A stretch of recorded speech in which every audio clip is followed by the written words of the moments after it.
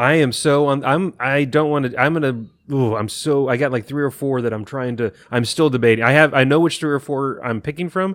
I still don't know yet.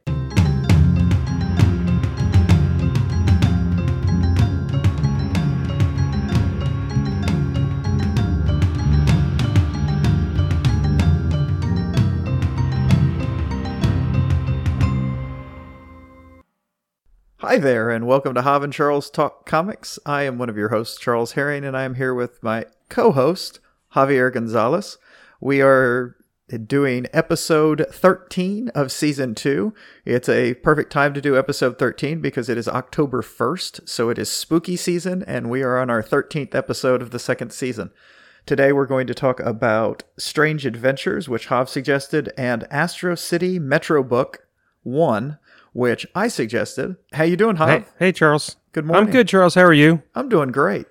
So No, good morning. Hey, I noticed in the intro you said co-host, and you didn't say good friend, Javier Gonzalez, and now I'm a little hurt. I was going to tell you. one of my very bestest friends, Javier Gonzalez. I just assumed the good friend. I do almost always say that, don't I? Yeah, you do. It was weird. You're open now. Is it not that you read it, by the way, ladies and gentlemen, our wonderful listening audience?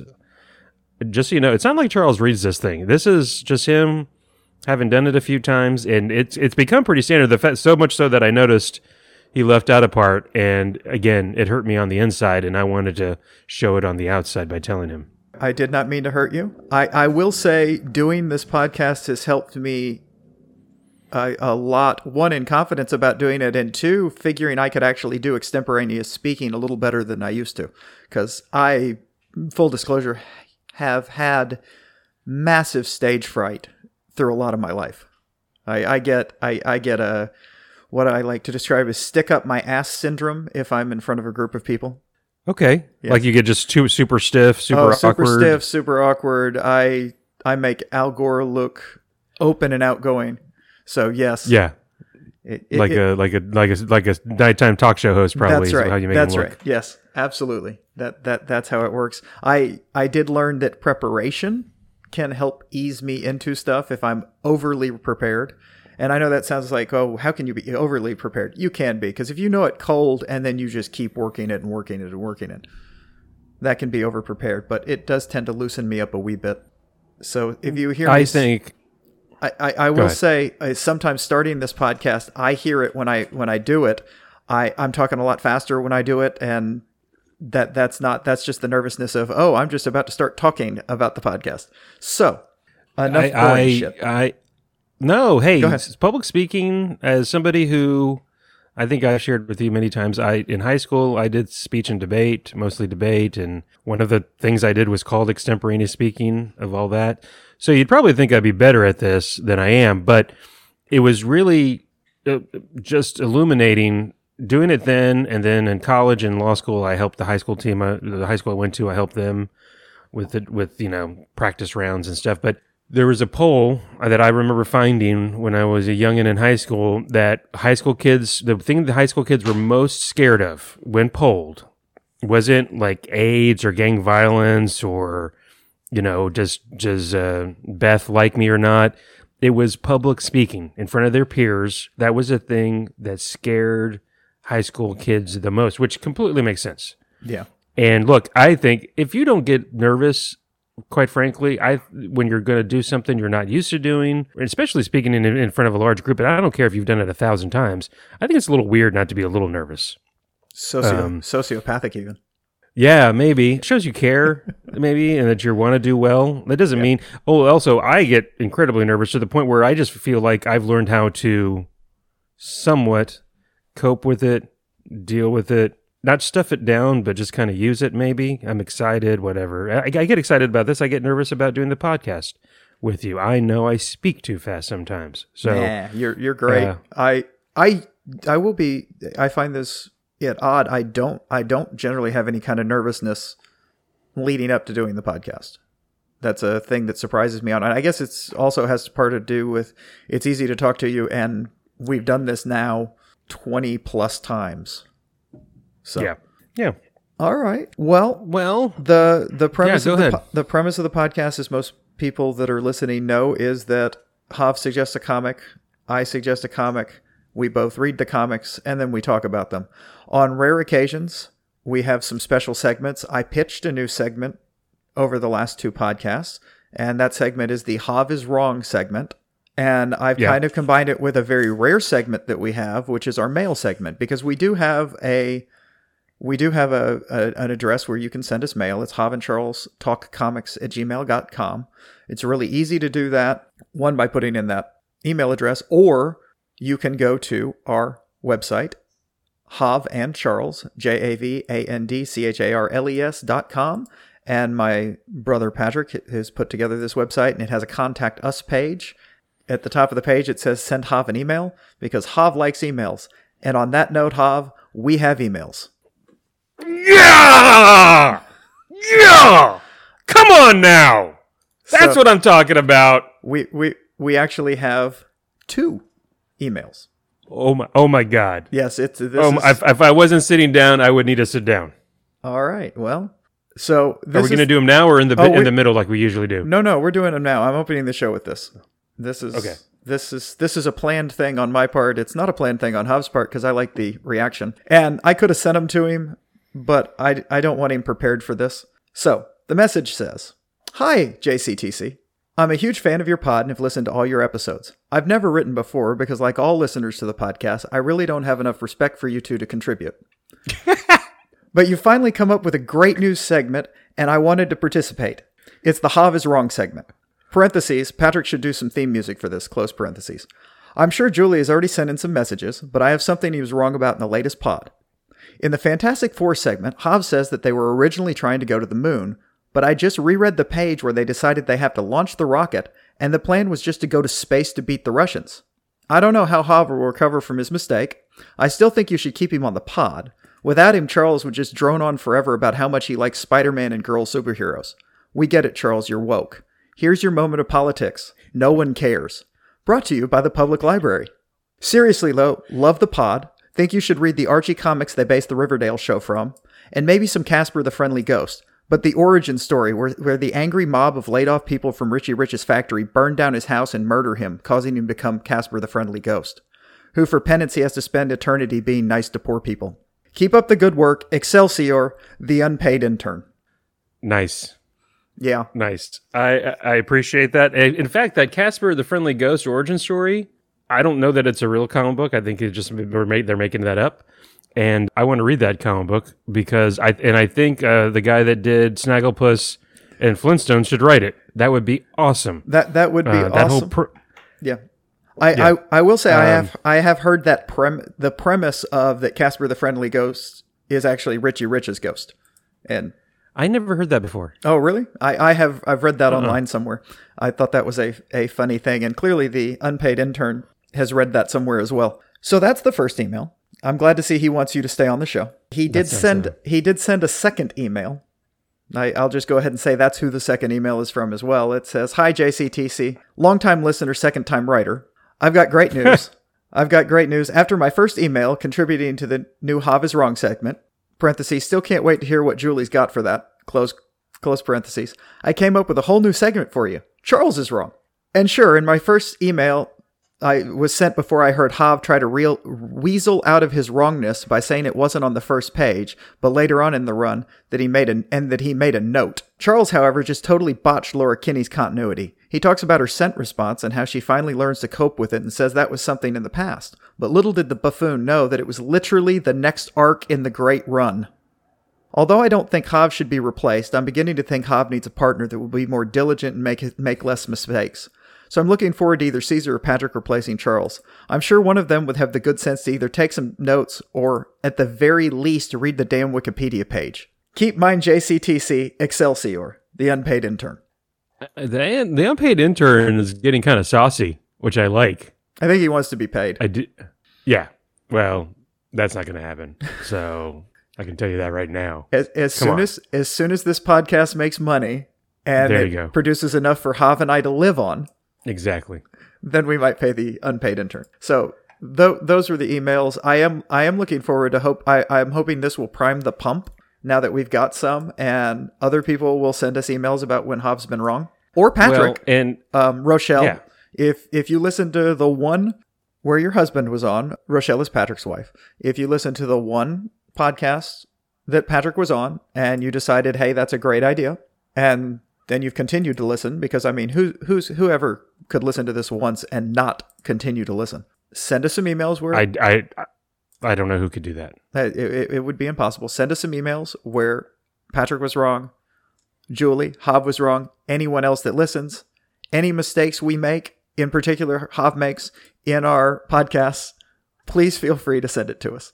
Please. And you know what? I meant, now that the email's read, I meant to go back. I swear to freaking God, I read that. And yes, I think I said it wasn't maybe that panel. I swear there was reference that it was a mission to outer space to Mars. And now, gosh darn it, I'm going to go back and I might have to I have to go page to page and find, or I'm losing it, which, hey, completely possible. My memory's not what it used to be. I may have just had a fantasy about it and thought, what would be better if they went to Mars instead of the moon, and just inserted that in there myself.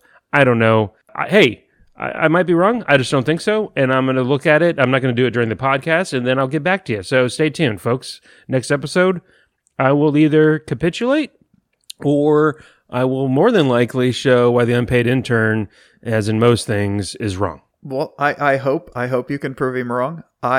If we're going to try to weasel out of our mistakes, I will say, having just finished editing the last podcast where these emails originated from, not long after I mentioned that it was prior to the arc we read, I later on said, I really can't remember where this arc is from. It could be further on in this run. So, but having also read forward from there, it is literally the next arc. The whole scent thing. It is literally the next arc. I for some reason thought that was based on the X-23 run when it was an X-23 comic. And in fairness, they talked a lot about the scent thing on that. In fairness to my stupidity. So. No, it's not stupid. And you know what? Hey, look, we're not comic book scholars. We know a bunch, I feel like, but it's not like we've written books or done a thesis on anything. So, look, we might miss a thing here or there. I'm just telling the unpaid intern, I don't think so here, and I'm gonna show him. So that's all. Well, let's talk about your massive mistake on that episode.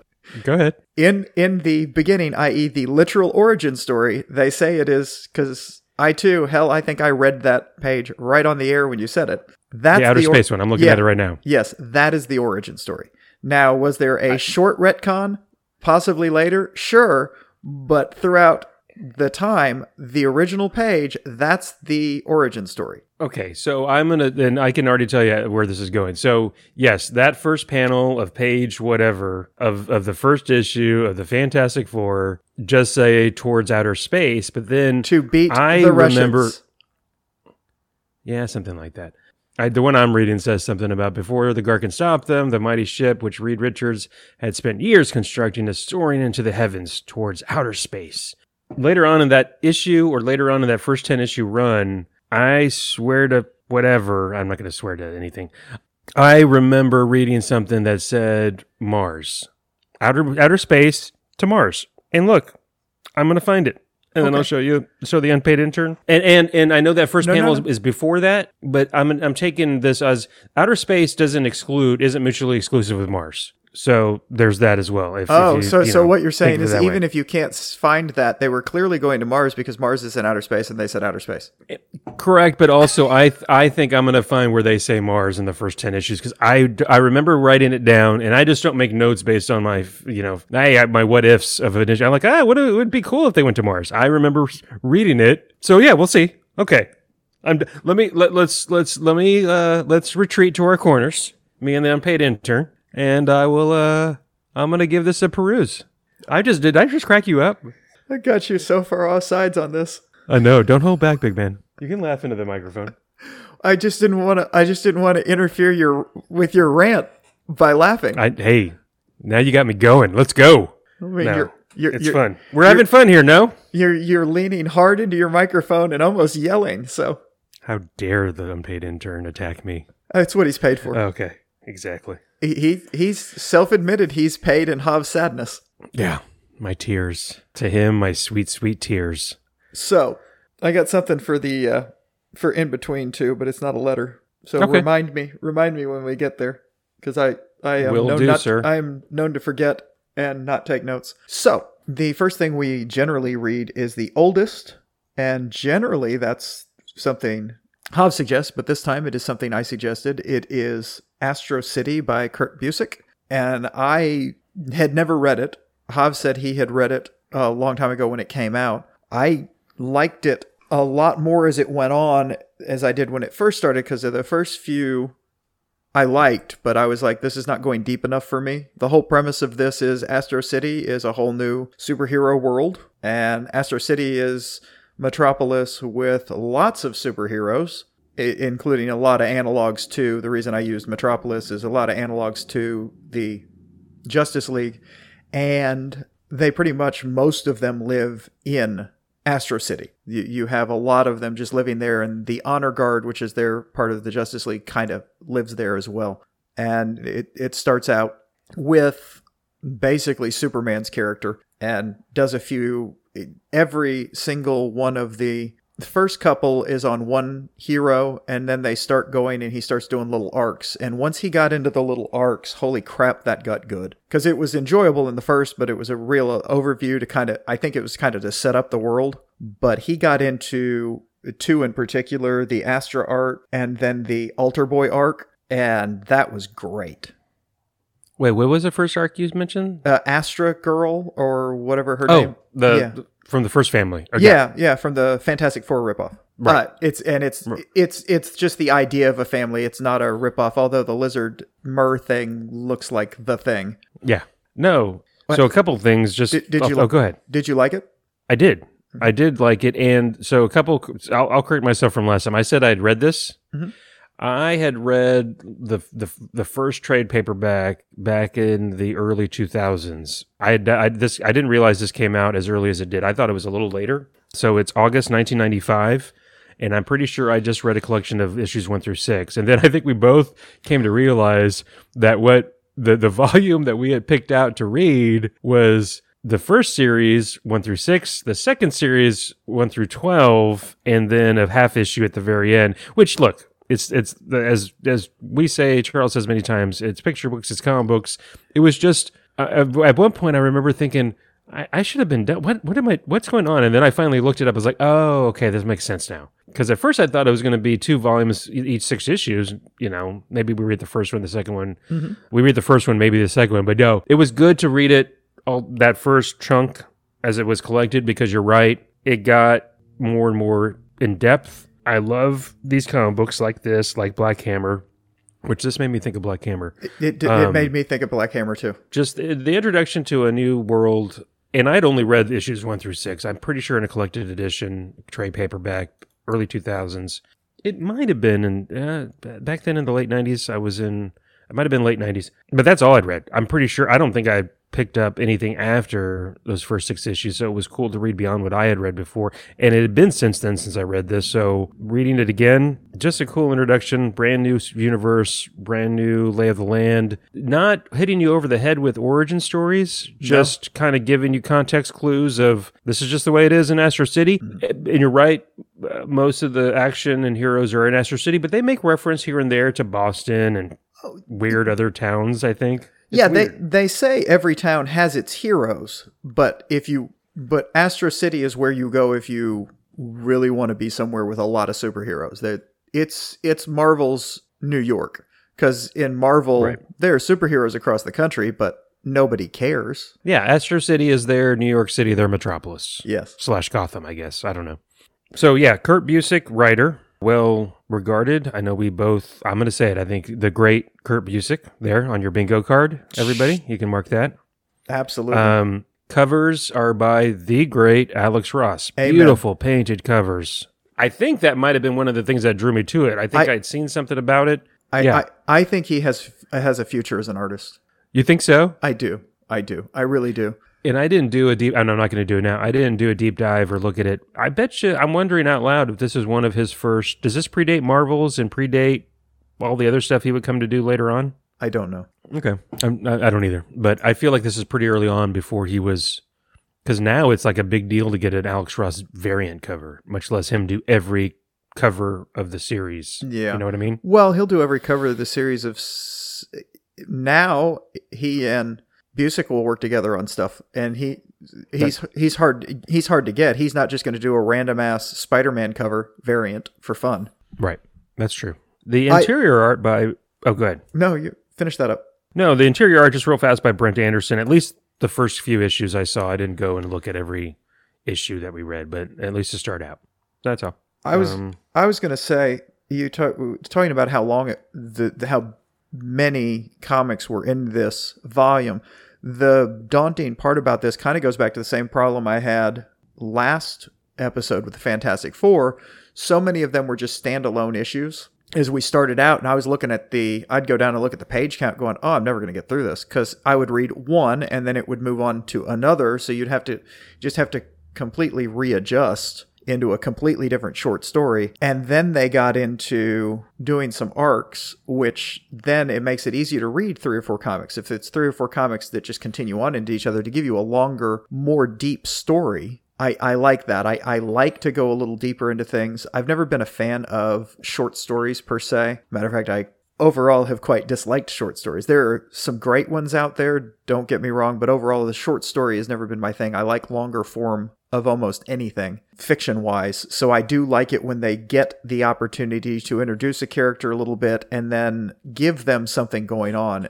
So when they did the whole Astra, she is the daughter of the first family, which is kind of like the Fantastic Four. She is an energy being, basically. She's got energy powers and that they have to be modulated. She lives in their compound and is educated on a virtual computer and doesn't know any children. And she's looking out and she sees hopscotch being played. And she wants to know how to play hopscotch.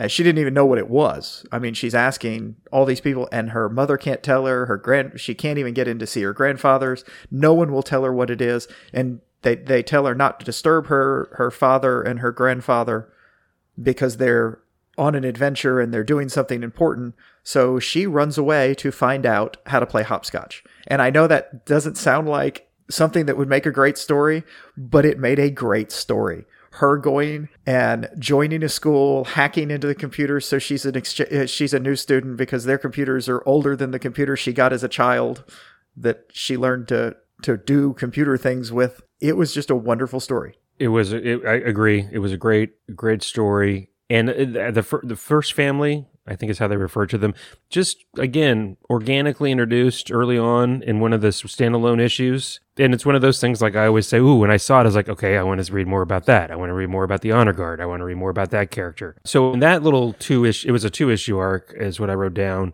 Yeah, it was fascinating because her grandfather and her dad's brother, she calls him uncle, but he's really her great uncle. I think they reference at one point. They were like Pulp Fiction adventurers back in the day, which is kind of cool. And so you get that little, again, going to back Black Hammer, that kind of deep progression of, progression of time periods. And then her mom married her dad, who was a being from another place, another part of the world, maybe? I forget. Anyways, I thought he was a mer person type thing. Maybe I don't know. And then... So all that's cool. Well, the mom grew up, and so she asked mom, "What's hopscotch?" And mom's like, "I don't know," which I think is fascinating. That that's a weird. Usually a lot of times the mom in this situation would have a normal child. Nope, doesn't know what hopscotch is, and it's cool that she decides, "Hey, I'm an adventurer. Adventures are what we do as a family. I'm going to go on my own adventure," and she knows her family's going to be upset, and sure enough, they are, because they're searching high and low for her for days. They think she was kidnapped. They went nuts. There's a whole side arc in this of them going to all their enemies. So you get kind of as a secondary story of the young girl learns to play hopscotch and encounters a bully. She has to overcome a bully without using her powers. Yep. And she does. And the whole thing is quite, I really enjoyed it. It was just a neat little wholesome comic. It was. And she gets to watch TV. I remember how sweet that was. She's like so excited. Yes, very excited because she's never watched TV. And she makes a friend who invites her over to watch television. And then when she finally does go back to her home, her mom capitulates. They agree that she's going to start going to this school because she needs to be around children. It's helpful. And they'll also hook her computer up to, I did like this, they'll hook her computer up to get television. And thus, Kurt Busiek invented streaming on your laptop. Boom. Yes. What else? Oh, the little AI computer thing that teaches her is Mr. Smarty. And she's realizing that's kind of childish. And she's like, I need to get a different, computer teacher that's for kids. And one of the other notes I had on that little 2-issue arc was it reminded me of a children's book I read when I was a child. A book I read when I was a kid. I don't remember the name. I didn't Google it. I'll Google it afterwards. Maybe somebody listening read it too, where a older sister and her younger brother run away from home and live in a museum. The Mixed Up Files of Mrs. Basil E. Oh, crap. It's something like that. Yeah, no, I read that book so many times as a kid. Okay. I thought of that too, because she runs away and she's living on her own. Oh, yeah, that's a good one. No, and you're right. The standalone issue, so I did look at it. The first 6... It's The Mixed Up Files of Mrs. Basil E. Frankweiler. I wouldn't have remembered that in a million years. I'm sure I could have found it if I Googled it, but I would not have remembered that title in a million years. I just couldn't remember and that's impressive for me because I don't remember things like that. But I really, really, really loved that joke. That book. It had all the things. Yeah. Running away. That would be great. I wanted to run away and I wanted to live away. And living in a museum sounded amazing and weird. Yeah. And the Metropolitan Museum of Art. That's where they went, I believe.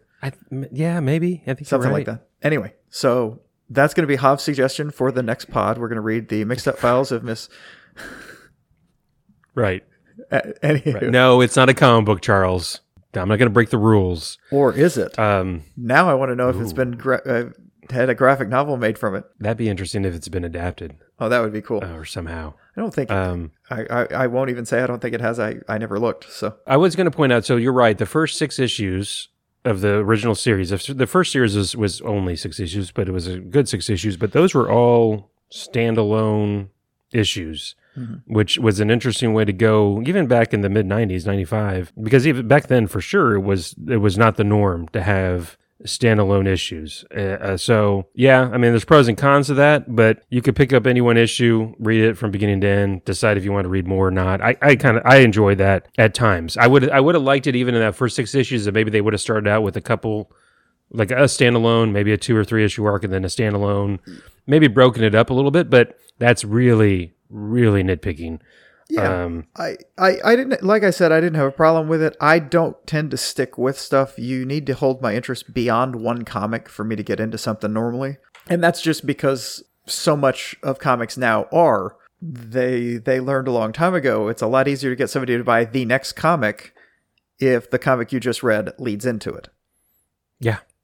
Like the old serials, yes. Black and white serials, exactly. In the movie theaters. Exactly. So in that first 6 issues, I did want to point out, you're right, we started with Samaritan, and then there's I did go issue by issue, especially because those are standalone. Mm-hmm. There's an issue with the Silver Agent, where he's combating the reporter, which reminded me of Marvel's, follows a Silver Agent. They go underground, they're stopping some interdimensional invasion. And there's reference that something really bad happened to Silver Agent. And I just wanted to check with you, did I miss what happened, or they still haven't revealed it? They still haven't revealed it. Okay. Yeah, so something bad happen to him. And I liked, again, each of the standalone issues was really good. And I thought that one stood out. Now that you mentioned it, I didn't see, if I wrote it down, I'd have remembered it. But I really liked everything about that because it starts as there's a brand new reporter. He's starting his first day and you think it's about him. And then he meets his editor who then tells him this story. And so it's actually about the editor telling a new reporter about reporting this. And the whole gist of it is they go into he falls into this fantastical world dimension and watch the world be saved by the honor guard and has 2 dead superheroes show up back in that and comes back and he writes this. This is his first thing he was writing. This is his first big story he was writing, and the editor won't publish it. And then he keeps writing it. And the editor won't publish it. And the editor finally says, look, I need you to write what you can prove. So it's basically this very short article that says the subway was delayed because of a body on the tracks. That was what he got out of this huge, just incredible story. Because he says, I finally got confirmation many, many years later of all of this. But at the time, that was the facts of the story. And that's what we published, because that's what we do here. We publish the facts. There's too many fantastical things that go on that if you can't prove them, don't publish them. I loved everything about that one. It was very cool. Like it reminded me, it made me think of the movie. I never read the book, A Few Good Men, where you have to have two sources. Mm-hmm. And he was the only person that saw everything, and he couldn't get anybody to go on record. I think maybe it was a body, or did he get to say there was a shark on the tracks? I forget, but it was very just like I think he said there was a shark on the tracks, but that was it. Mm-hmm. And it was a shark that was being sacrificed by this cult to open an interdimensional thing. The other cool thing you got was Old Soldier was introduced. The only time I think in what we read, but it was a cool thing because they make it very clear that Old Soldier only comes when he's absolutely needed. Like he was there, and they reference different dates and years, like the Civil War, World War I, World War II, this thing that happens, and then like the fall of Saigon, which is cool, which also reminded me of, now he's a part of DC, Uncle Sam from, God, I forget what his original company was back in the day in the Golden Age, but they've turned him into something of a Spirit of America, where if America is strong, he is strong. He shows up when the United States, I shouldn't say America. That's one of my pet peeves. America is more than the United States. But when the United States needs him, he'll show up, which it just reminded me of that, which I thought was cool. So, yeah. That is cool. Have you ever read any Uncle Sam? No. In the Freedom Fighters? No. Okay. You can. What else? I'm just going down my list. Go ahead. Any other notes for this? Well, I was going to say you can save your jingoistic crap for your own podcast. No, I'm just kidding. Ha ha. Well, no, you just wait. You just wait. Yeah. No, it actually sounds like a good premise for a comic. Go ahead. What else you got on this? No, so there was that one. I'm just going to go run down the list. We can talk about the one just to reference them. There's the one where the criminal sees the secret identity of Jack in the Box. Yes. And he's all paranoid. You see? Well, yeah, no, that was great. That was a true short story because it was the whole Telltale Heart type thing. It's just he sees everything about it is everything he sees is going to cause worse problems for him. He thinks that Jack in the Box recognizes him. He thinks when Jack in the Box stops a group part with him in that's doing crime, he thinks, oh, he's coming after me in particular. And everything, and then he finally I'm just leaving town. That's it. I can't do it anymore. That was really well done. These are all really good short story. A lot of these are all really good short story premises. Yeah. That he's just adapted to superhero comic books. So, a lot of fun. Well, and speaking of the short story, I just was curious. I know I'm not trying to draw you off sides or anything. I know you've gone on record about Philip K. Dick. I know he's got a lot of short stories. Have you ever read any of his short stories by any chance? When I say I don't like short stories, primarily the reason I don't like short stories is I've ended up reading a bunch of anthologies of science fiction short stories. So take from that what you can. Okay. I like a lot of Heinlein's short stories. They're really good, but then he was just until he delved into some weird ass shit later, he was a really good writer. I think I've read some Asimov shorts. I probably was exposed to Philip K. Dick short stories, but I did not like them. I can almost guarantee you, because I don't like the way he writes. No, I got you. And I'm just curious, what about Edgar Allan Poe, which is not, of course, it's supernatural sometimes, but what about Edgar Allan Poe? Did you ever read any of that stuff, or Sherlock Holmes, which I know is something different? I've read a lot of Sherlock Holmes. I like that. Okay. All right. I have not read a lot of Edgar Allan Poe. I obviously know many of his things because it's part of American literature.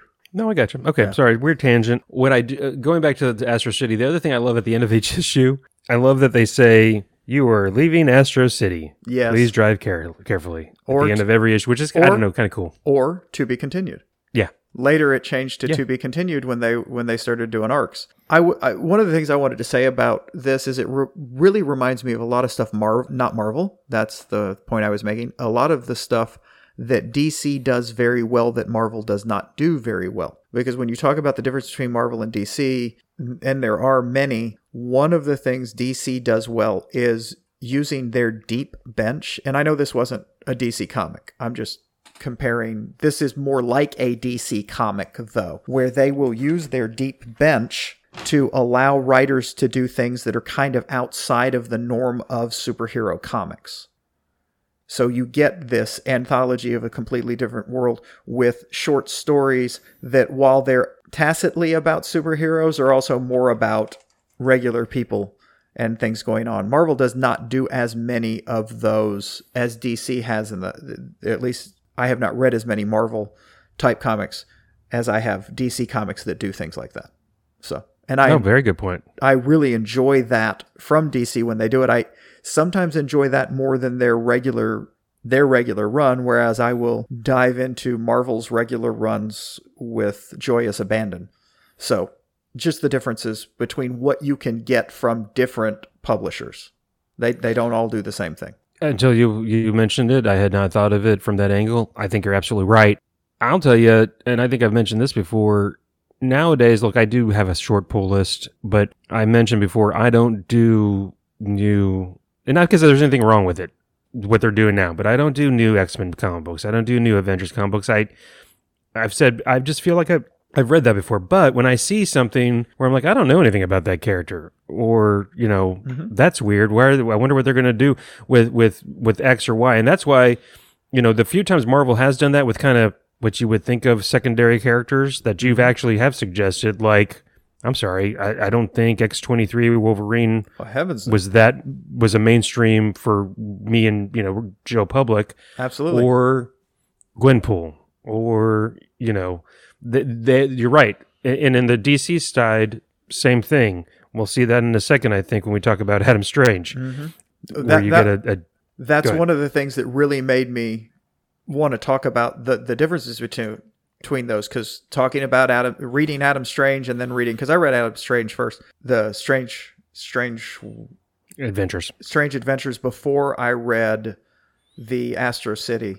And it really... So I was already thinking about that, because Astro City, we had Strange Worlds, we had, what was the trilogy one where they all came back from World War II with Starman and those... World War II, where it turns out Hitler transformed by the great Humanite into something. What was that arc we read? Oh, Golden Age? Golden Age.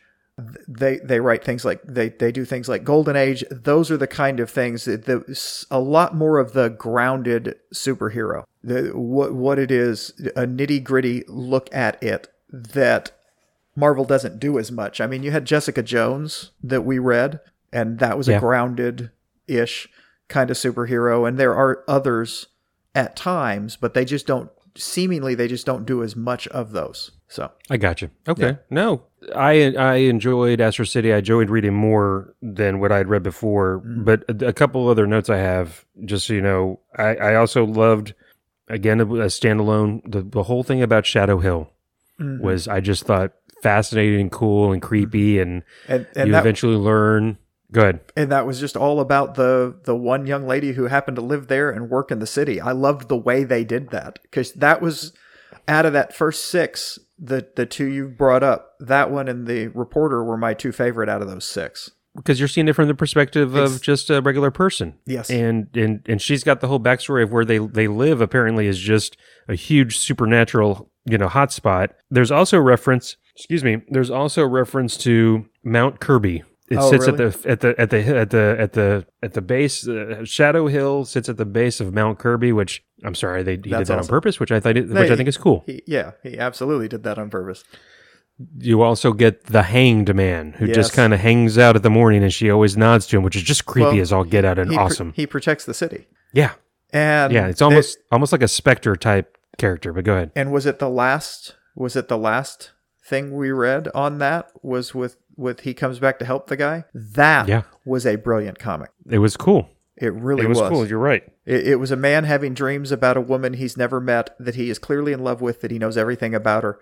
And eventually the Hanged Man comes and finds him, and he says, he's here to help. And it turns out that was his wife, there was a planet-changing event that happened, and it messed up the timeline, and something occurred on a Sunday instead of a Monday, which means her grandparents were never met, and that she was his wife.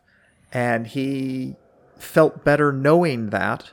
And the hanged man asked him, the hangman told him that he would forget their conversation, but he would remember her unless it was too much for him to bear, and he could make him forget her. And he chose to remember her because it was easy, and now he could sleep, and that's fine.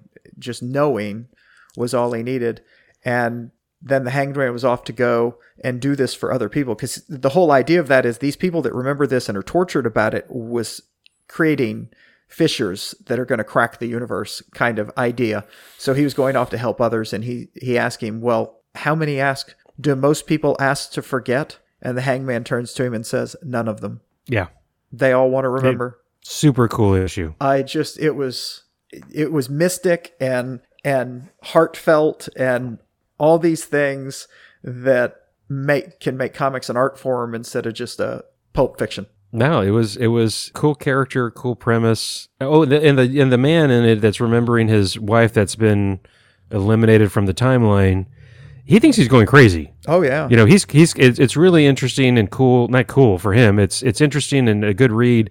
He's calling people. He's like, did I know somebody that looked like this? And and he's calling his mom, his college classmates or roommates, and because he thinks he's freaking losing it. Yeah. You know, and it's again, like you said, really well done. There's that one. There's the alien shapeshifter that, guess what, comes back to be a big deal in the second arc, series that we'd also read. You meet Crackerjack, and then you also get to see Samaritan and Winged Victory, which I get the feeling is kind of like their Hawk Girl mixed with Wonder Woman. Mm-hmm. They go on a date, and that's the first 6 issues, and it's boom, boom, boom. And again, standalone issues, and then you get into the second arc, and that's when you get more and more and more. And you finish with the one we just talked about, Hanged Man, but then you get that first family one that we talked about with the little girl, and then you get the Confessor and the Altar Boy arc and the alien thing. And we don't have to go into the details of it, but thoroughly enjoyed it. Hadn't read that before. I was trying to figure out the whole freaking time what the Confessor was. I did not see that coming. I thought he was a Batman analog with just a Catholic twist or a religious twist, and I was wrong. Yeah. So I didn't see that coming either. I was surprised. I knew he had some powers because they were pointing out that he had some powers, but I didn't realize what they were. And then when they came out that he was a vampire, I was like, oh, nice. Yeah. I also liked when was it Altar Boy talked to the Hanged Man about him? Yeah, was that right? I don't even remember that. Because there was something about it, and the Hanged Man, he's like, but you knew he was or somebody. There was a discussion with someone, and I cannot remember exactly who it was, about the Confessor, and he said, Go ahead. It was with who? No, it was with that religious little superhero cult. Oh, that's right. But they're good guys. Yeah. They're super religious, and they knew. Yeah. But go ahead. So yeah, that's right. It was the God, the superheroes that thought their powers came from God. Their main character, he did say, "Did you knew he was a vampire? Why didn't you do anything about him?" And he explained, it has nothing. It doesn't matter what you are. It matters what you do. And he did good.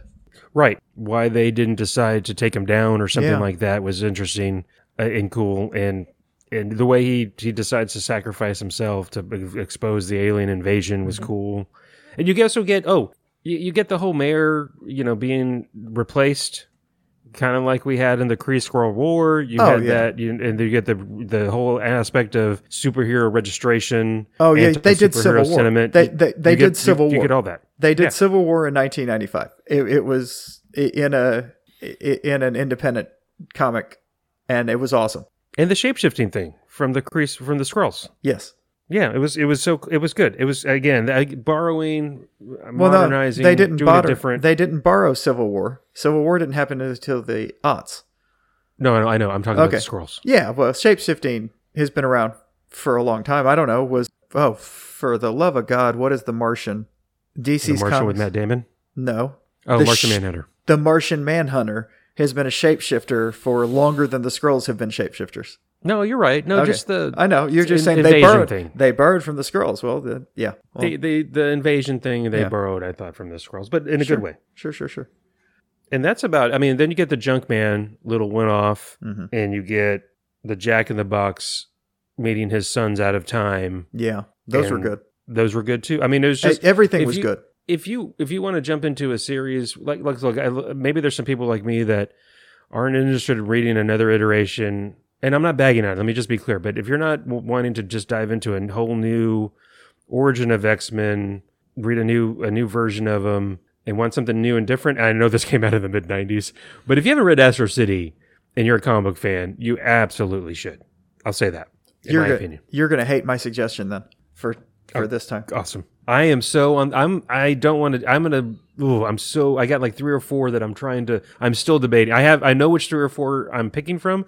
I still don't know yet. So, anyways, to suggest for next time. Okay, so I think we're done talking about Astro City. So what I want to do now is talk about our suggestions for. No, I'm just kidding.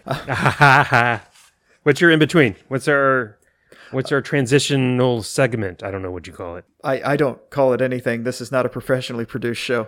This is me winging. I'm gonna call it Jim.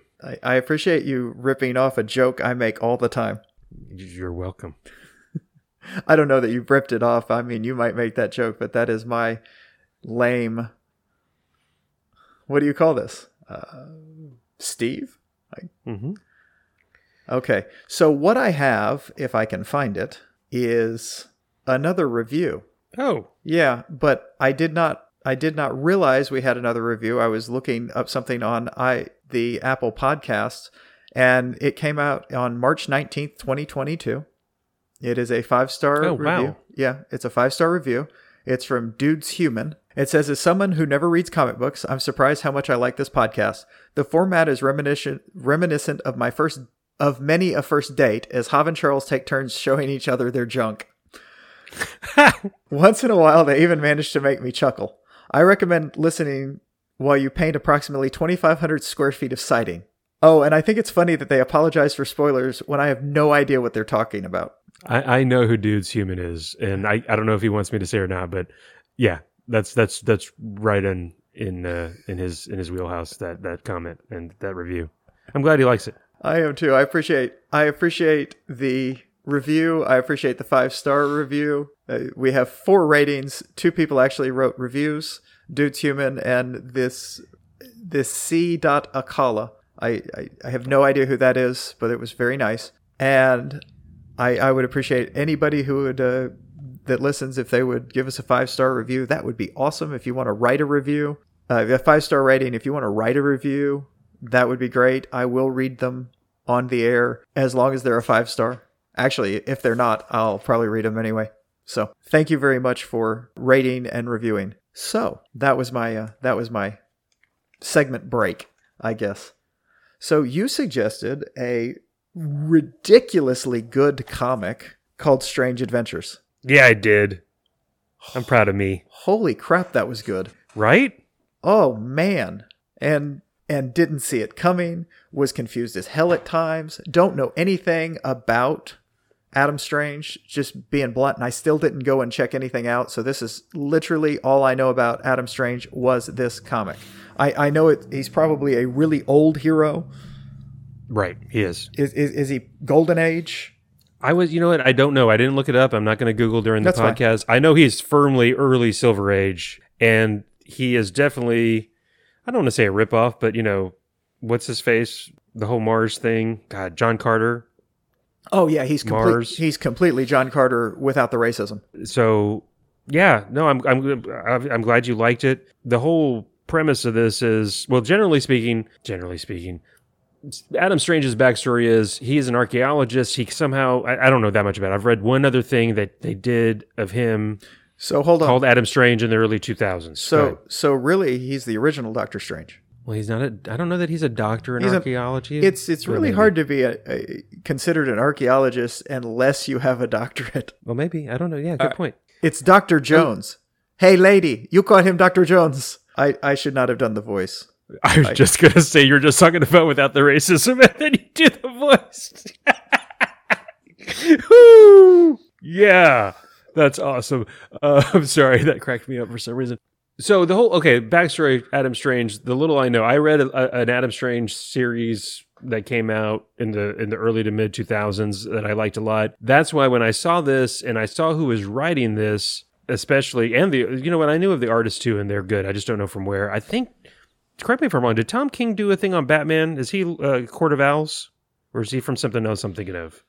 Anyways, I knew Tom King was good. I liked Adam Strange from what I read earlier. Picked this up, and then, it knocked my socks off. Adam Strange, archaeologist, scientist, I guess, too. Zeta beams him to Ron. Catherine Zeta-Jones? Catherine Zeta-Jones beams him to...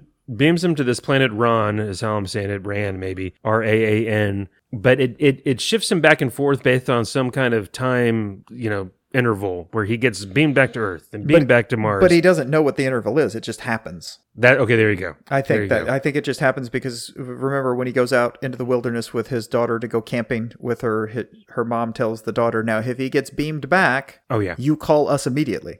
Right. There you go. Okay. And then he, of course, falls in love with the Princess of Ron, and her dad. Well, is actually, I'm about to mansplain to Hav. They fall in love after after her father, who rules, gives her to him to marry. Well, like you should. Yes. I mean, that's how marriage should be arranged. But then they fall in love with each other.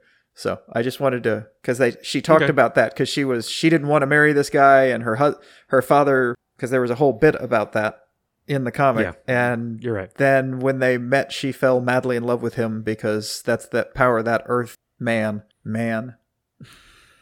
Yeah, man. I mean, Captain Kirk and Adam Strange. Yeah. Same kind of vibe. So yeah, that's the whole backstory. And then they're fighting this huge war. You're getting the flat. So you start off, he's back on Earth with his wife, Alana, and he's doing a book tour because he has helped Ron repel an invasion by this alien species that is called I'm going to say Piked, P-Y-K-K-T.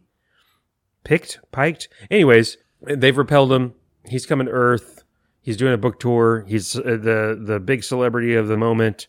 And then, of course, hijinks ensue. So, And the Pict are a conquering force. They conquer civilizations. They are the Viltrumites of DC, evidently. Ooh, nice. Yeah, I was proud of that. So they never lose.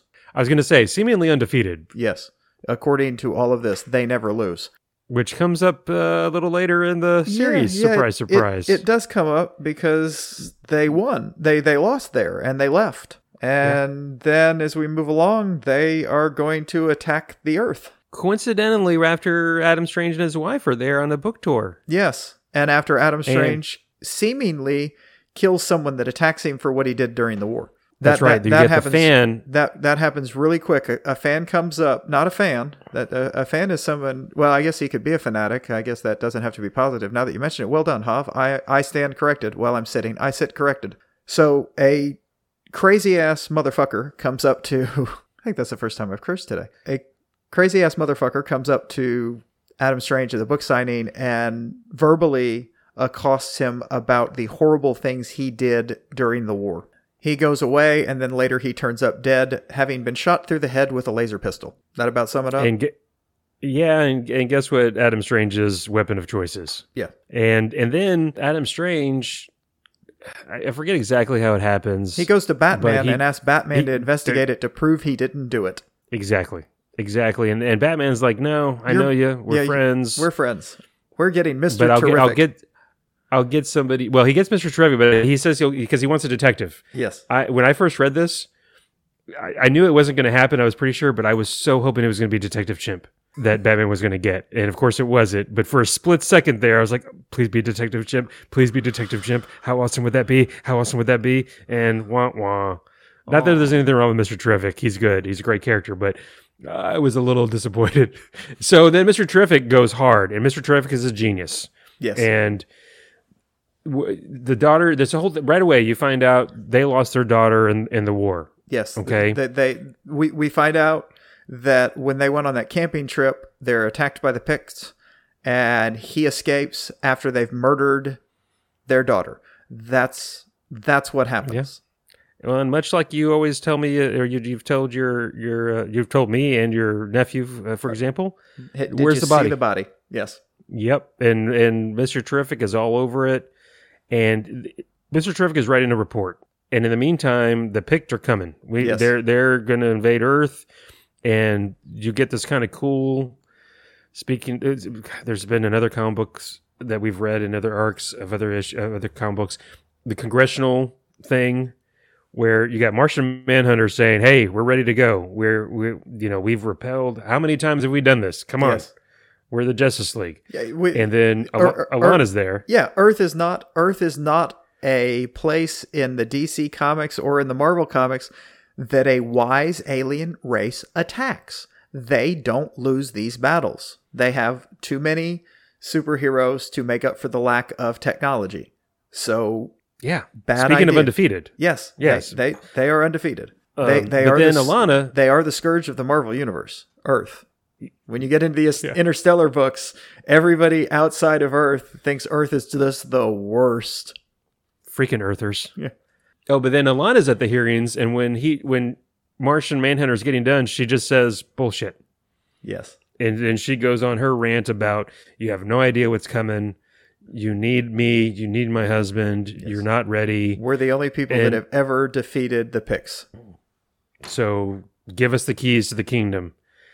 And look, at some point, somehow just in that, because it's 12 issues, but somehow there is a point where I'm starting thinking, okay, something's going on.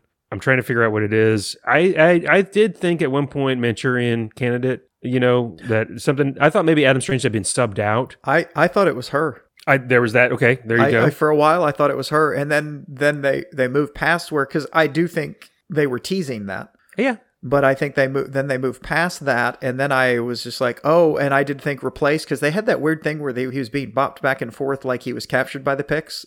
He was captured by the Picts, and I think they're brainwashing him, torturing him. Yeah, and so maybe he was brainwashed, and throughout this, Mr. Terrific is making allusions, telling his wife, what's her name? Alana, that ask him about your daughter. Ask Strange, which is also the daughter's name, by the way. Yes. Ask about your daughter. I don't think your daughter's dead. And she's like, how dare you? So, and he makes the case because they start the battles and Earth is losing and Earth doesn't lose. And he explains to her, look, I'm doing these battles. I've watched them set up. We should have won these battles. I looked back on the battles y'all did and the horrific things y'all did on Ron, and you shouldn't have won those battles. I don't know why you won those battles. So he comes up with the theory that Adam Strange, his daughter is alive, is being held by the Picts, and Adam Strange made a deal that they leave Ron alone and he'll give him Earth. Yeah. I mean, and then also I wanted to point out when he's talking to her, and you're getting the big reveal at this point, with a few issues left to go, by the way, I feel like. I think that's issue like 10. Yeah. He also makes reference to something I think you've said a couple times where he says Batman's the one doing the strategy for Earth. And he says, you give Batman enough time, ain't nobody beating him. And and Mr. Terrific reviewed Batman's battle strategy. And yes, there was going to be this short little opening for Phoenix, but it was going to be minuscule. Unless you knew when and where that opening was going to happen, they wouldn't have known to go to Phoenix to destroy it. So that means there was an inside job. But I did like the reference that Batman, give him enough time, Batman can defend the world from an alien invasion if you give Batman enough time. So yeah, I mean, I really enjoyed the whole progression, the flashbacks and forwards. They also, the big reveal is Adam Strange, and then he did that. He made a deal with the devil to save his daughter, to save his wife's, his adopted planet, but he's given up his home planet in the exchange, which is just. But the out is, I think, as an Adam Strange fan from the one series I read of him, he was brainwashed, at least at some level, when they're doing the whole trippy thing and they're just putting him through the ringer. So I feel like that's a little bit of an out. There is some brainwashing going there. They've driven him crazy. Right. I liked and I don't know anything about Mr. Terrific really don't. I liked him explaining to Alana that he lost his child, although the child hadn't been born yet, right? His wife was pregnant, got in a car accident, and died, and then he feels even more guilt because he didn't even really want kids. Yeah. And when they do rescue her daughter and stave off, she explains to him that her daughter is going to live on Earth with him and part-time on Ran with her. And he's like, I just know you're going to do this. This is... I forget her reasoning, but it was just like, it's going to happen. She's going to stay here because she needs to be, this is part of her heritage. Earth is this, and she can go back and forth between the two like her father did.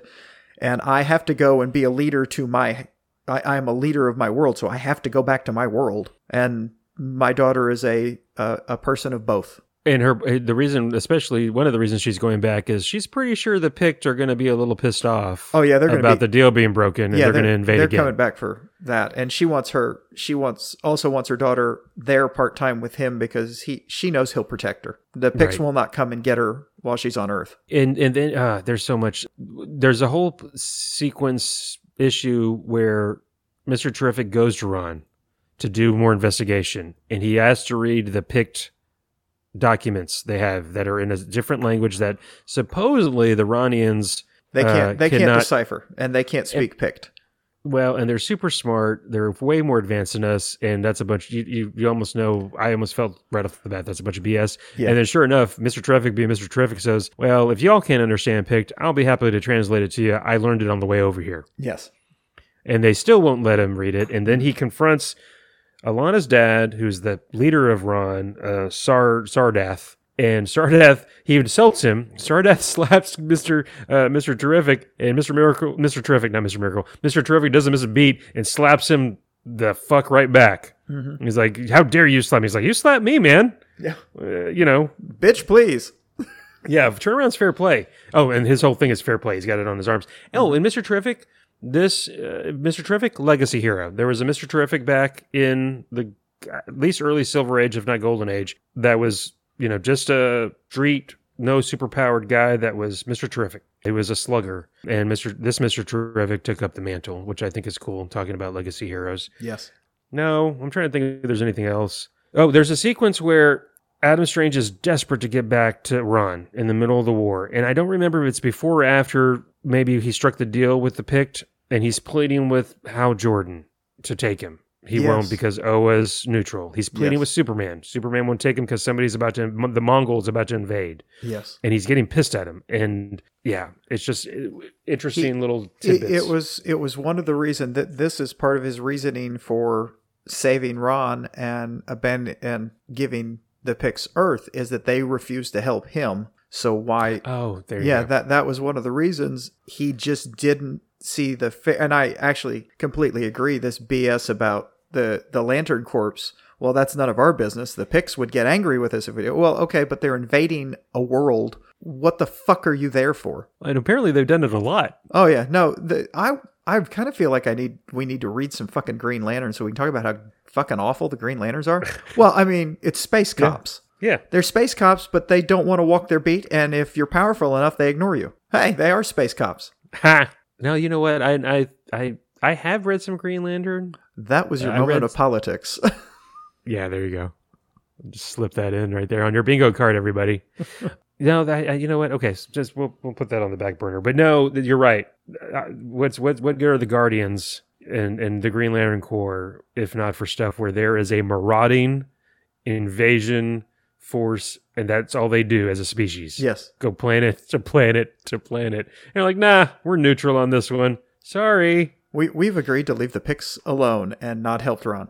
We can't choose sides in an interstellar war. Well, yeah, you can. If one side is just sitting on their own planet minding their own fucking business and somebody comes in to take them over, that's an easy side to pick. You would think so. Hey, for some reason, I'm not remembering this one as good as I remember Astro City, and I read this one more recently. What happened at the end when there's a confrontation between Adam Strange and Batman, and he shoots Batman? Why? Was he trying to kill him? Was because he was about to be found out? I don't understand how or why that happened. Was that part of the brainwashing? Is there any explanation for that? No, I don't remember that. Okay. I don't remember the reason. I remember that now that you bring it up, but it didn't strike me as enough that it's staying with me on importance to it. Well, and then of course the confrontation when Alana, his wife, Princess of Mars, I keep wanting to say Mars of Ron, confronts Adam Strange, and he's denying, and she's getting angrier and angrier, and then he finally admits it, and she's going to expose him, and he pulls his laser gun at him on her, and she's like grabs it and holds it. It's like, what are you going to do? And then there's it's just a classic. There's a struggle, and one of them's dead. And one of them's dead, and it's Adam Strange. Mm-hmm. So the whole hero to not hero arc is complete, and how he fell from grace, and really well done. I really enjoyed that. I would like to read a continuing story about Adam. Oh, wait. I'm trying to see if I have any other notes. Oh, that's a funny reference. Because he earlier on, he gets banned from the JLA, from the Justice League, and no Justice Leaguers are allowed to talk to him, but Booster Gold calls him. Oh, yeah. He's like, and he's telling Alana, he's like, Booster Gold's calling me, telling me that they're not allowed to talk to me. What is going on? And this is all after, by the way, he asked Batman to investigate him, and now he's all verklempt because they're getting too deep. Well, they found out he did what in any war would be considered war crimes. I mean, he killed women and children.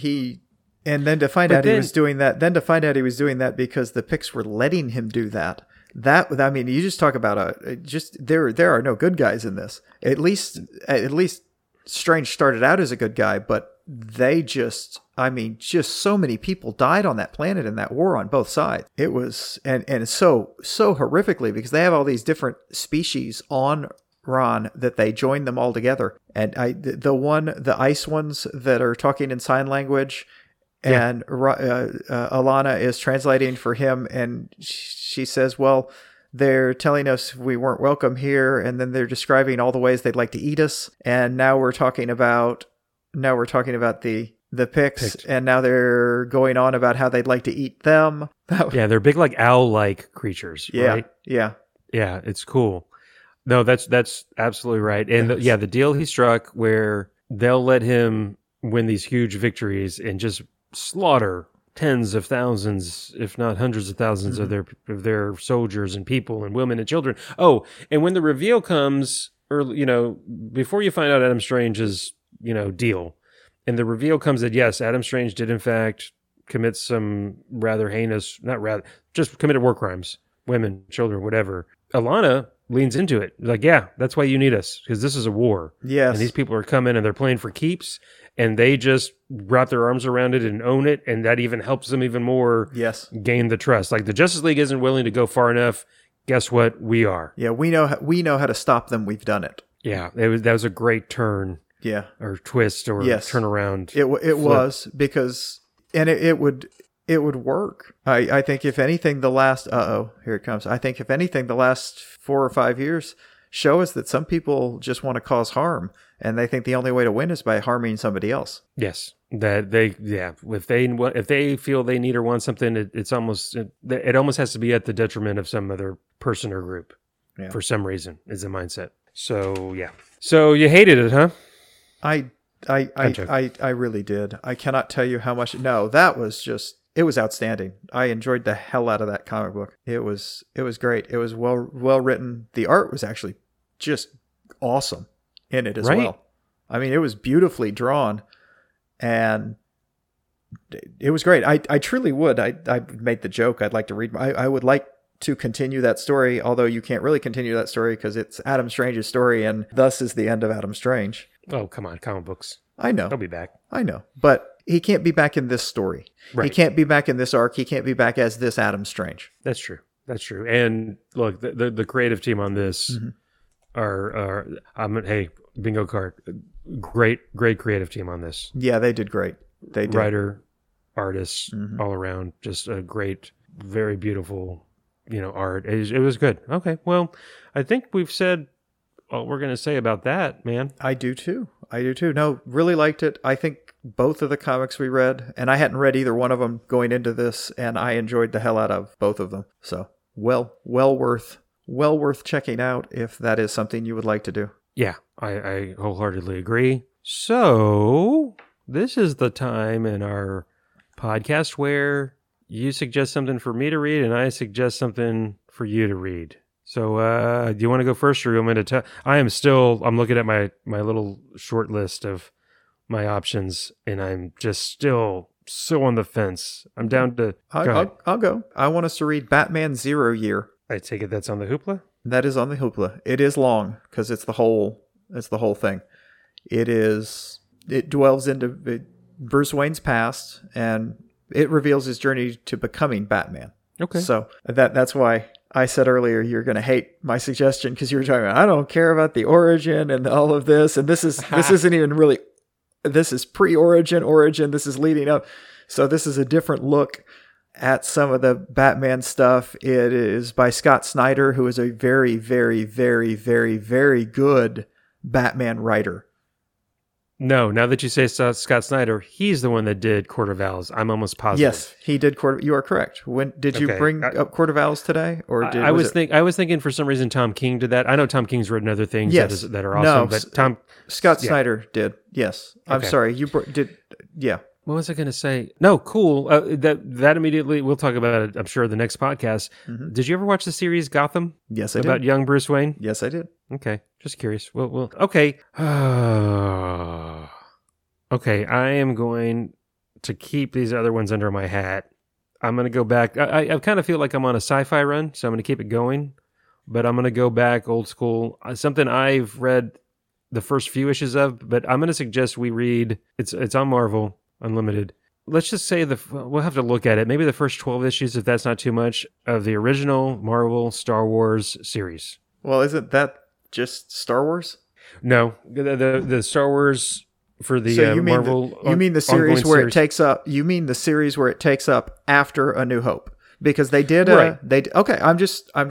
Okay. Because you want to. No, in the series, the first 1 through 3 issues is the Star Wars A New Hope, and then they go off and do their own thing. Okay. So we'll start with that. So we'll do the first 12 issues. Yeah, because I'm going to read, because I have read, of course, I've read the New Hope and a little after, but not much, and I'm just curious about it. And there are differences in the New Hope adaptation, because I think they wrote that. Yeah, they wrote it based off a screenplay. Yeah, well, we'll talk about it. No, I know about this. I'm sure I've read it at some point, and I've read some of the runs. I'm looking forward to you reading about the giant bunny. No, I know I did read that. I've read that before, but that's about it. I think I read that, and that's about it. This is kind of interesting about that, because they did A New Hope. They did Star Wars. They did the movie, and then they were all on their own. They didn't know what was going on. They didn't have anything to do with anything, so they got to just make shit up. And how do I put this? It got weird, from what I understand. Yeah. So and it ran for a while, man. It did. Well, people crave Star Wars. So funny thing. Since you suggested this, and if you'd have done this before, you probably wouldn't have suggested this. One of the things I was thinking about suggesting was The Star Wars, which is also on Marvel Unlimited, and it is based on the original script for Star Wars. Huh.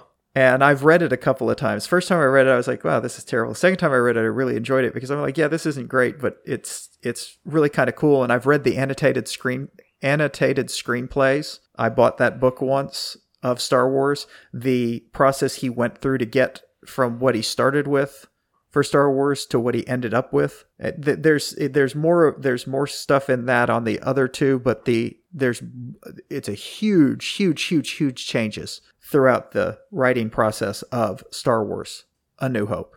Many of y'all know, Hav and I will, when we say Star Wars, we do mean Episode 4 A New Hope, because that's what it was until freaking mid-90s, when people insisted on calling it's A New Hope. It's like, okay, it's always, sure, fine.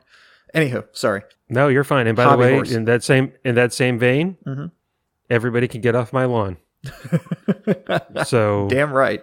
There's that too. But no, we both call it Star Wars. And I have no. My point on that is, I don't mind people calling it A New Hope. I mind if they were to correct me. Like, okay. Do you mean A New Hope? Yes, I do. And fuck off. Yeah, exactly. So is it just a nonfiction, just retelling of the process, or is it based on the script? What are you talking about? The comic book I was going to have? The Star Wars is a comic book. The Star Wars is a comic book. Oh, okay. On Marvel Unlimited that I was going to suggest that is a comic book thing. And I literally last night was thinking about suggesting that. How funny. Yes. So it would have been amusing if I'd have suggested that and then you'd have gone, oh, what the hell, and let's read that. And that would have been... Now I'm beginning to think I should switch. But no, let's do this. Well, we were going to read that at some point. I think I've told you about that before, but you don't seem to remember. I do not remember that if you did, which is, hey, short-term memory. Well, yeah. There's a lot of reasons why I have issues with that. And this is a little weird. So that will be something we're going to read at some point because it's different and I enjoyed it. And I'm glad you're breaking the seal on the Star Wars universe in Marvel. I kind of wish you'd have suggested something better, but... You got to already decide it's going to be bad just because it's from the 70s. That's not why. I've read some of it. Okay. But we'll have some fun. That's fun. I love Star Wars. So that'll be great. Well, speaking of breaking the seal on Star Wars, the other one that I'm planning on at some point is, look, Star Trek had runs in both DC and Marvel at different times. And at some point, I'm going to figure out something to suggest that from maybe not the first run, not for sure, not Nerd. the Gold Key stuff. Nerd. Oh, I'm sorry. But sorry. Oh, the absolute bullshit of me calling someone else a nerd is. I'm sorry that takes some gumption right there. Anyway, no, so cool. Do you want me to tell you what the other ones I was thinking of, just to get kind of a preview of where we're maybe going in the future, or do you rather me not? Sure. So there are no rules here. Yeah, exactly. Yeah. I told you the Star Wars thing because I was literally thinking about it yesterday. But yeah, what were the other three you're thinking of? So are you sure you want to give me this much fodder for me to rip on you? Yeah, that's fine. I'm okay. I can handle it. Because of Old Soldier, and I mentioned the Uncle Sam thing, I thought of the Uncle Sam and the Freedom Fighters from the early to mid 2000s that I read. Okay. I'll tell you, in case you don't like it, it's okay, but I thoroughly enjoyed it. But now, how much do I remember of that since it's going on 20 years ago or 15 plus years ago? Not that much, but I just remember really, really enjoying it. The other two are Tom Strong. They're both Alan Moore. Tom Strong, from his America's Best Comics run there towards the end of when he was still doing stuff, and his introduction to the U.S. on Swamp Thing. Oh, cool. So, yeah, those were the other ones, which I think eventually... Now, something may pop up or, that I think, ooh, this would be good to go next, but those are definitely on the short list for us to read. I got nothing to make fun of in that. How dare you? How dare you, sir? I've only read a little bit of the Swamp Thing. I don't think I've even finished the first trade that I have of that somewhere. Tom Strong I did like, and the other one I did read. So, anyways, we got some stuff to read, man. Excellent. I'm looking forward to it. I want to thank everybody who listened along with us today on the pod in their car or at home or when painting 2,500 feet of siding. You're going to have painted an enormous amount of siding if you have listened to all of our podcasts. And that's good. Employment is a good thing. Do you paint siding? I thought you took siding down and put new siding up. I guess you paint it. I don't know that much if it's wood, you can paint it. Like my house has wood siding. Okay, that's what I'm thinking of, the vinyl siding that doesn't need painting. But yeah, okay, I got you. Yeah. Okay.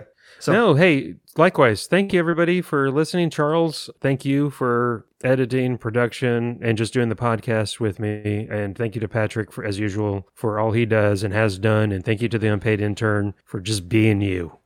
You. And also thank you in advance to Julie, who's going to send us some Hav is Wrong to havandcharlestalkcomics@gmail.com. havandcharlestalkcomics@gmail.com for all your Hav is Wrong emails. All right. Y'all have a great rest of day. Bye. Bye.